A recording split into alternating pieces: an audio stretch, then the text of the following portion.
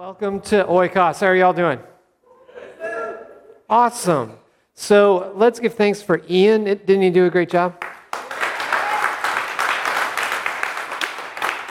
So for those of you who may have missed the commissioning or may have not realized who Ian is our worship leader intern, and he just started with us about a month ago or so, and he is learning what it looks like to gather people into the name of the Lord in worship, whether it's here on Sundays or throughout the week during the rest of their lives as well. And so he's walking alongside of Jason, and so on particular Sundays, you're going to see that Jason is not up here, and you're going to wonder, what happened to him? Did he, lose his voice? What is he doing? Well, he's actually observing Ian so they can speak into his life and encourage him to continue to grow with the Lord. Isn't that awesome? Awesome. Because we are a church that we are trying to get away from personality, that it's all about a couple personalities. We don't want it to be just about Aaron and Jason, so there will be Sundays that you'll also see other people preaching. So you've seen Wynn preach, right? So you're going to see Wynn preach more. Is that good? Yeah. Great. So this morning, that means I'm not going to work at all. So I'm getting ready. I'm just going to have a little recliner up here. I think they call that a bishop's chair or something. No, just kidding. Okay.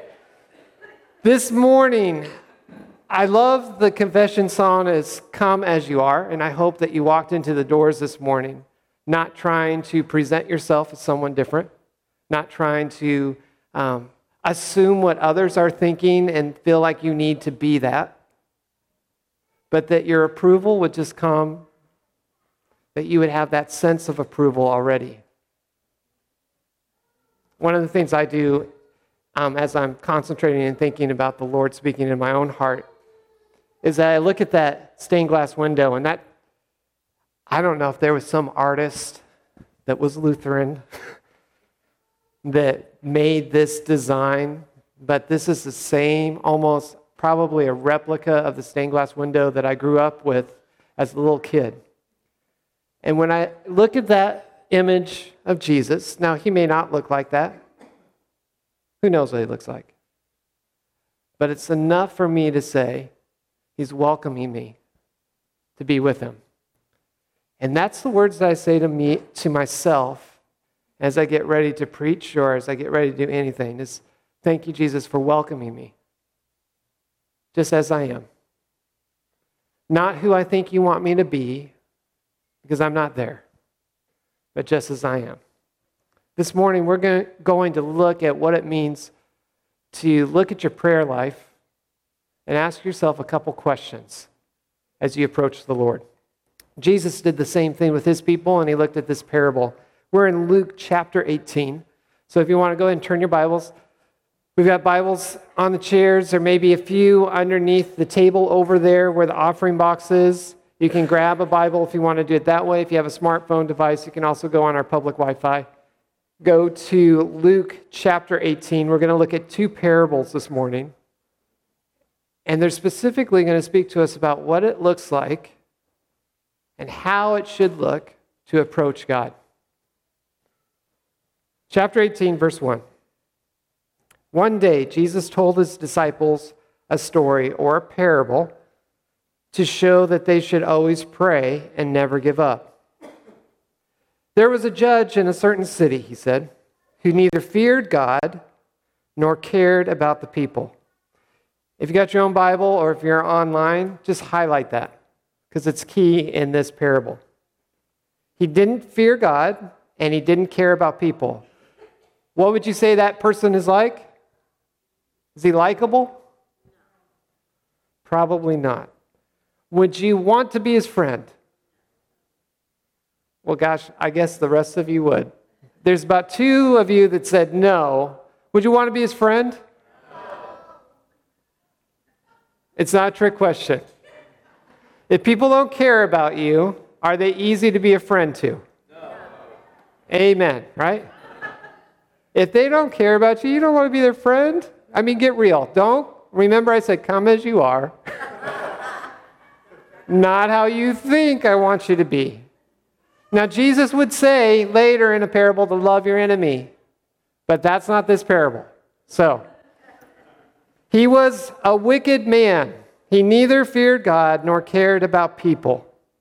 A widow of that city came to him repeatedly, saying, "Give me justice in this dispute with my enemy."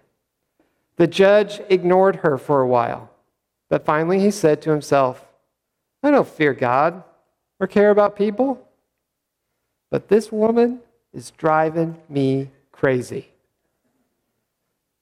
Oh, wait, I was almost going to say something, and then I just retracted it in my mind. But now that I said it, you're going to wonder what I just said. I was going to ask a question, have you ever been driven crazy by a woman? And then I decided I shouldn't do that. Don't raise your... Well, if you are a woman, you can raise your hand. But if you're a man, don't do it. Okay. I've never experienced it. I just wanted to see. Oh, I'm sorry. Back to the word. So the judge, let's go back to the judge. I probably lost everybody right now. But this woman is driving me crazy. I'm going to see that she gets justice because she is wearing me out with her constant requests. Then the Lord said, "Learn a lesson from this unjust judge. Even he rendered a decision in the end. So don't you think God will surely give justice to his chosen people who cry out to him day and night? Will he keep putting them off? I tell you, he will grant justice to them quickly. But when the Son of Man returns, how many will he find on earth who have faith?" Then Jesus told the story to some who had great confidence in their own righteousness and scorned everyone else. 2 men went into the temple to pray. One was a Pharisee, just a reminder what a Pharisee was. They were the protectors of the law of God. And to protect that law of God, they even added laws to protect that law. So they continued to add laws so that they could protect the law of God. And they felt that their salvation was found in protecting the law rather than living in love. And the other was a despised tax collector. The Pharisee stood by himself and prayed this prayer: "I thank you, God, that I am not a sinner like everyone else. For I don't cheat, I don't sin, and I don't commit adultery. I am certainly not like that tax collector. I fast twice a week, and I give you 1/10 of my income." But the tax collector stood at a distance and dared not even lift his eyes to heaven as he prayed. Instead, he beat his chest in sorrow, saying, "Oh God, be merciful to me, for I am a sinner." I tell you, this sinner, not the Pharisee, returned home justified before God. For those who exalt themselves will be humbled, and those who humble themselves will be exalted. Jesus uses this brilliant way of arguing a truth. He takes an extreme point, right? So he takes a wicked judge, and then before him he places a widow who has no standing, no defense, no resources. So he puts these two people together, a wicked judge who doesn't care about people, and a widow who needs people to care about her for her to be taken care of. Do you see the huge difference? And this widow has enough courage and confidence to step before this man, this wicked, wicked man, day in and day out, asking for the same thing over and over and over again. What Jesus is trying to explain to the disciples is that if you take someone who's like this, and then you have someone like this, the widow, and she does this and her request is answered, then surely if you take someone like your Father in heaven who is not like this, wouldn't he listen to your requests? The thing is that he's encouraging them to be like her, because many of us in this room don't have the confidence to approach God about the things that are on our heart. I think many of us walked in today and there are struggles. There are obstacles. There's things going on in our mind that we're thinking about. Some of those things are hurtful things. Some of those things are desires. We're trying to wage between what's my desire and what's something that's from God. Some of us are faced with sickness. A sickness that we didn't ask for and we just have. Now, when you're faced with struggles and you want to follow Jesus, you have to hold on, right? So walking with Jesus is this constant test when something comes against us. Would you all agree? And you want to hold on to more than just yourself. Would you all agree? And you want to hold on to more than just those around you. Is that correct? I mean, that's good, right? You got to hold on to yourself, keep yourself together when you're pressing on for what the Lord has called you. You want to press into your family to help you. But most of all, you got to hold on to God. Because you don't want to let go. Because if you let go, all is lost. I think many of the times we face something like a sickness or an illness or a loss, a struggle. And maybe some of you go, well, I'm facing that because it's a direct chastisement from the Lord. Something that I did. I chose that road, so he did this. Or I have this sickness because when I was a kid, I skipped out of Sunday school. Or I have this loss in my life. I lost my spouse too soon because I wasn't faithful in my own mind. So God's punishing me for not the physical adultery, but the mental adultery that I had. Have you ever had that feeling? How many of you had the feeling that God is punishing you for something you've done? I know I have. I think back, the moment something bad happens, I'm not telling you this is healthy. It's not healthy. In fact, I have to go into a process of saying, this is not true. But the moment something bad happens, I start thinking through, what did I do? Now, sometimes our actions do make consequences, right? It's just kind of the realm of life. But many times I think we get into these difficulties and we think that God is punishing us or he's trying to build in some kind of lesson for us to learn. And so we don't want to pray the desire that's on our heart to lift that from us. So the widow approached this unjust judge because there was an injustice done to her. We don't even know what that was. But she went there every day. Now, this is a parable, so we don't know that this actually happened. But it perhaps was something that Jesus did witness and then moved it into a parable, a lesson teaching, so that people can learn from it.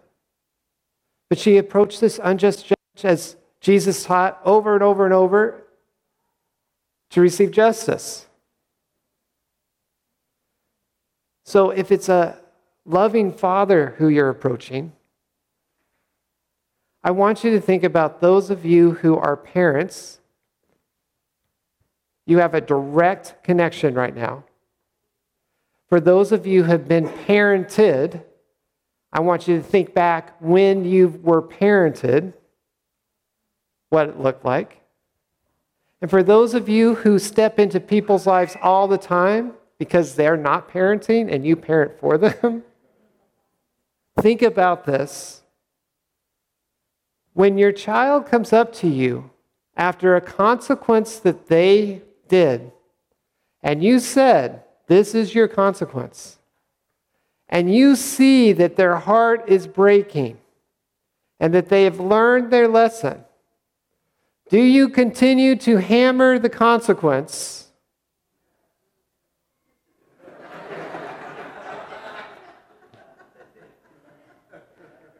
We're not all perfect. That's why we're here. So when you continue to see that your child's heart is broken, I'm going to guess that your heart begins to break. That doesn't mean that you take away the consequence. It doesn't mean that you relieve it every time. But your heart begins to break for them. And what I've noticed in my own parenting is that what I want to do is then I want to step down into their brokenness.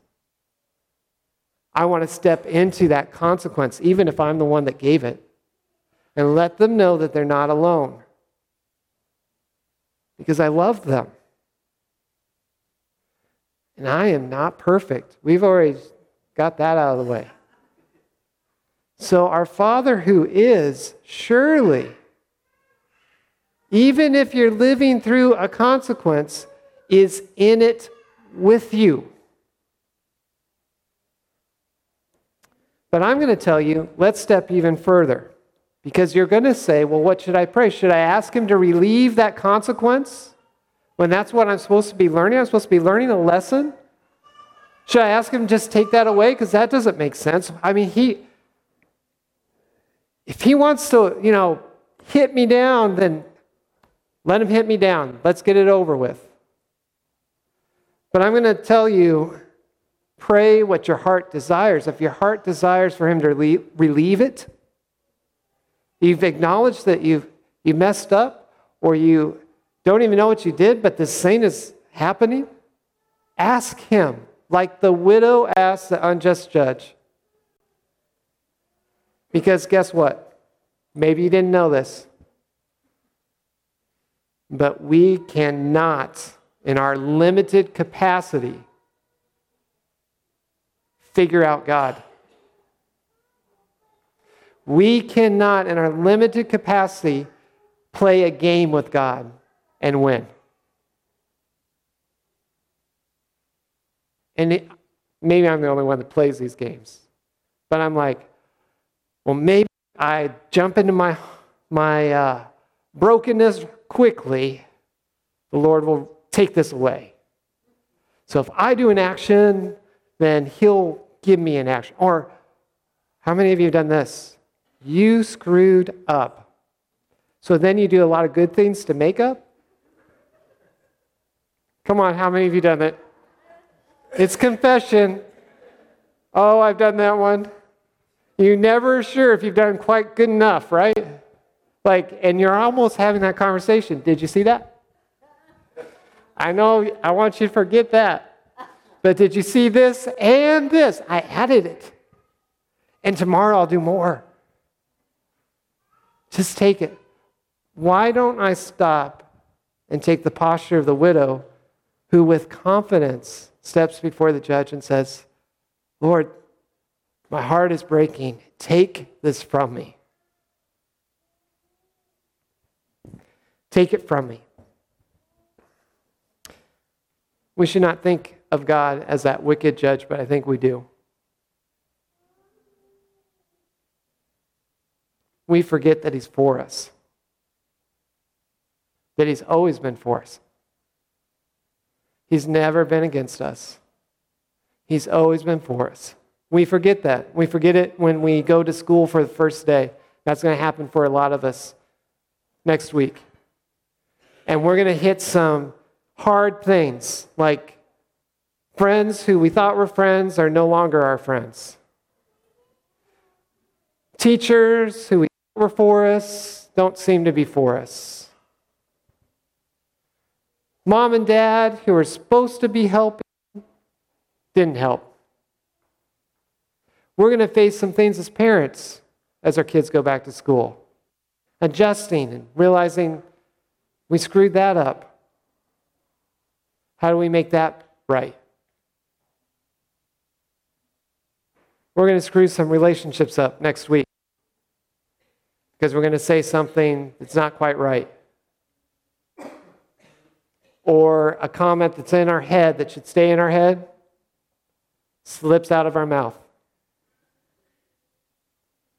And we're going to have to say, do I believe I can go to the Lord in confidence and ask Him to forgive me, but also repair this? Our God has been after restoring this world from the very beginning. And so the things that you came in today that are broken, that you haven't had the courage to step before the King who sees you as His child and is for you. What we learn from the unjust judge and the widow is that God is inviting us to step into that confidence. He wants us to ask Him to relieve us from the things that are hurting us. So we come to God as His children. And we say, Lord, help bring heaven to this situation, because in heaven, none of this exists. And I know you hear me. I know you hear me, because you're not an unjust judge. You're a loving, loving Father. So we are children who stand before God in confidence. We are children who stand before God in confidence because we are His children. We are also sinners who need to be saved.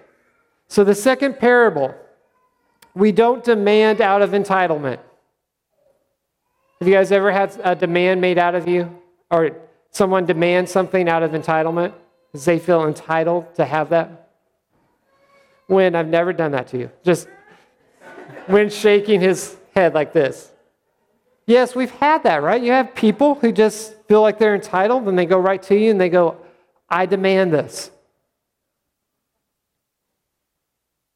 What we learn from the second parable is God is inviting us not to do that, to not operate that way with Him.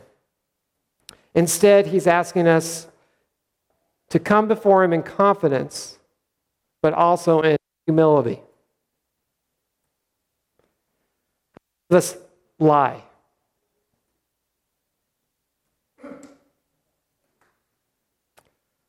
I'm waiting for all the hands to raise up because it's critical that you all identify that you're a liar. Okay?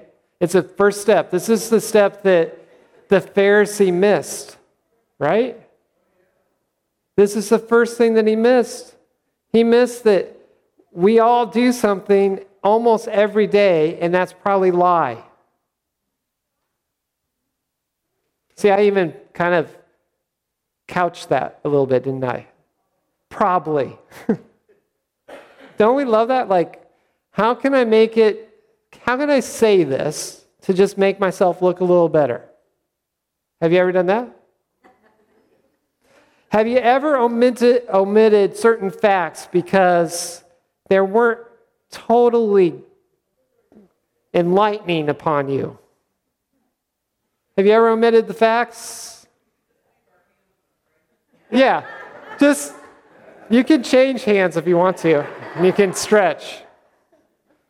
So how many of you have embellished something because it makes the story sound better? I wasn't looking at you, Ken.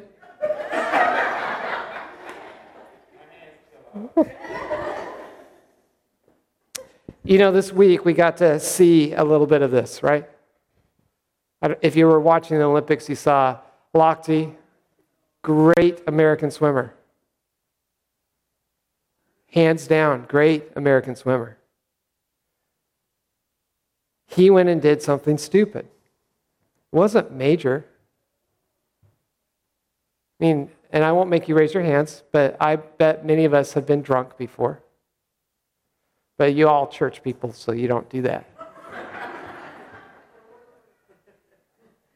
But your pastor has been drunk before.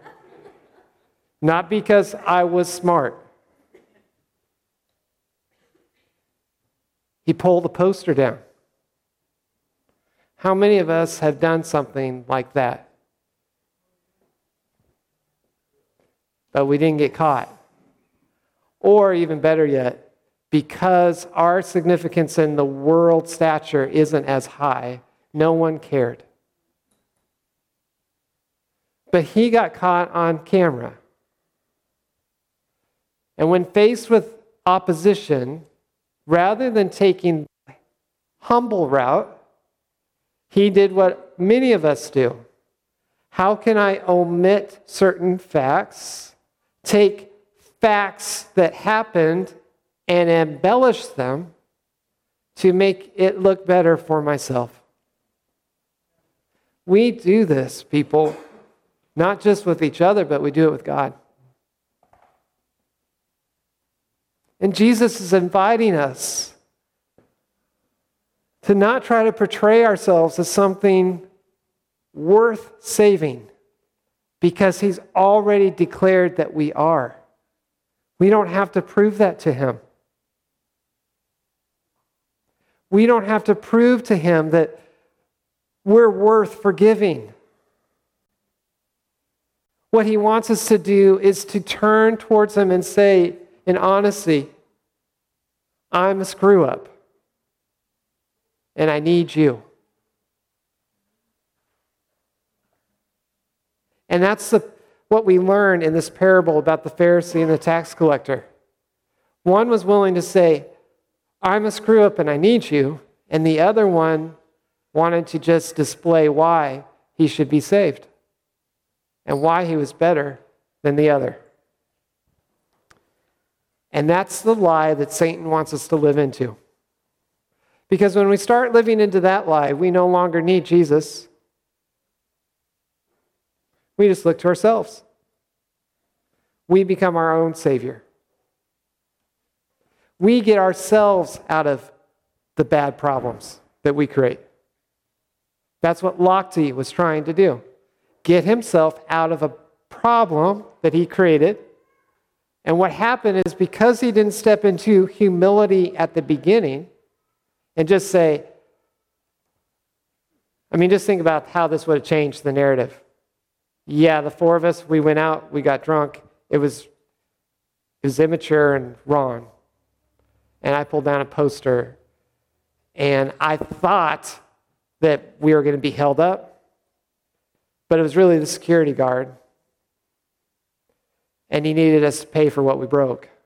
And so we did. And I got worried. But I should have just said the truth. How would the narrative change? People would still have said, oh, that Lochte, he's awful. Few people, but others would have said, we appreciate the honesty because it's something that we don't see. Because God has called us to be different from the world. He wants us to speak in honesty. He wants us to speak with honesty with him and as we represent him to the world. Because we have nothing to prove, but we lie because we seek the approval of others more than the grace of God. We seek the approval of others more than the grace of God. And that's what the parable of the Pharisee and the tax collector is all about. Jesus is inviting us to seek his grace, not the approval of others. Not to put on a mask and say everything's okay, even when it's not. Not to omit certain facts when it betters ourselves. But to just step into that honestly and say, Lord, I need you. I need you in every aspect of my life. Confess your sins to the Lord, and He will forgive you. And that is the beginning of Him restoring this world. So He's asking us to approach in prayer in confidence and let's make sure we get this. He's asking us to approach Him in and so confidence as the woman did with the wicked judge. Paul says it this way. So then, this is in Hebrews, not Paul, but the Hebrews writer in Hebrews chapter 4. So then, since we have this great high priest who has entered heaven, Jesus, the Son of God, let us hold firmly when those obstacles come. Let us hold firmly to what we believe. This high priest of ours understands our weaknesses. We have nothing to hide. For He's faced all the same testings we do, yet He did not sin. So let us come boldly to the throne of our gracious God. There we will receive His mercy and we will find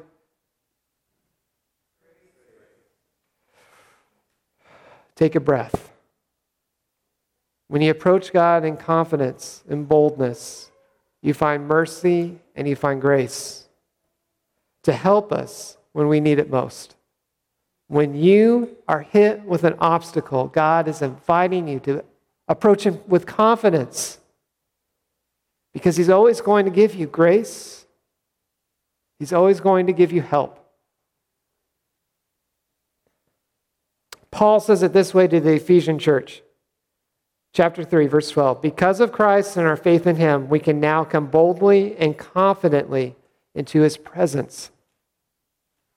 We don't have to try to show how we can walk up to God. God's already inviting us to do so. He's inviting us into humility. And Paul talks to the Philippian church this way. Don't be selfish. This is Philippians chapter 2, verse 3. Don't be selfish. Don't try to impress others. Boy, that could be a key verse, right? Don't be selfish and don't try to impress others. Maybe that should just be our theme as a church. Don't be selfish and don't try to impress others. Be thinking of others as better than yourselves. Don't look out only for your own interests. Boy, is this stabbing you? Because it stabs me. But take interest in others too. You must have the same attitude that Christ Jesus had. Though He was God, He did not think of equality with God as something to cling to. Instead, He gave up His divine privileges. He took the humble position of a slave and was born as a human being. When He appeared in human form, He humbled Himself in obedience to God and died a criminal's death on a cross. What does this look like in our life today?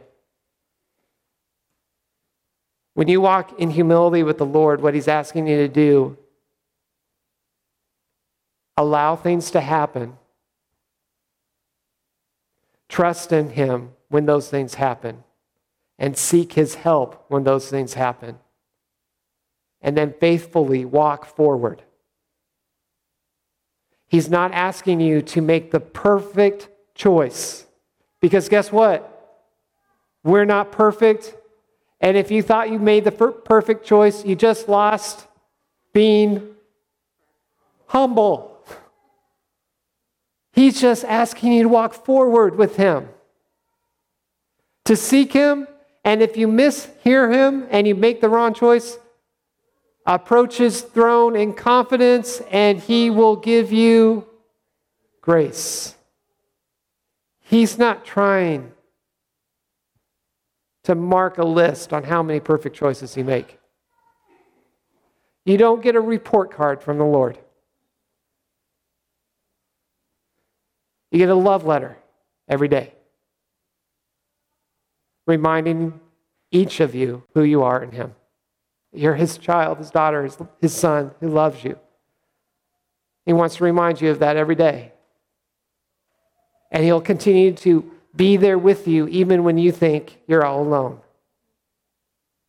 Therefore, verse 9, God elevated him to the place of highest honor and gave him the name above all other names, that at the name of Jesus every knee should bow in heaven and on earth and under the earth, and every tongue declare that Jesus Christ is Lord, to the glory of God the Father. As we pray,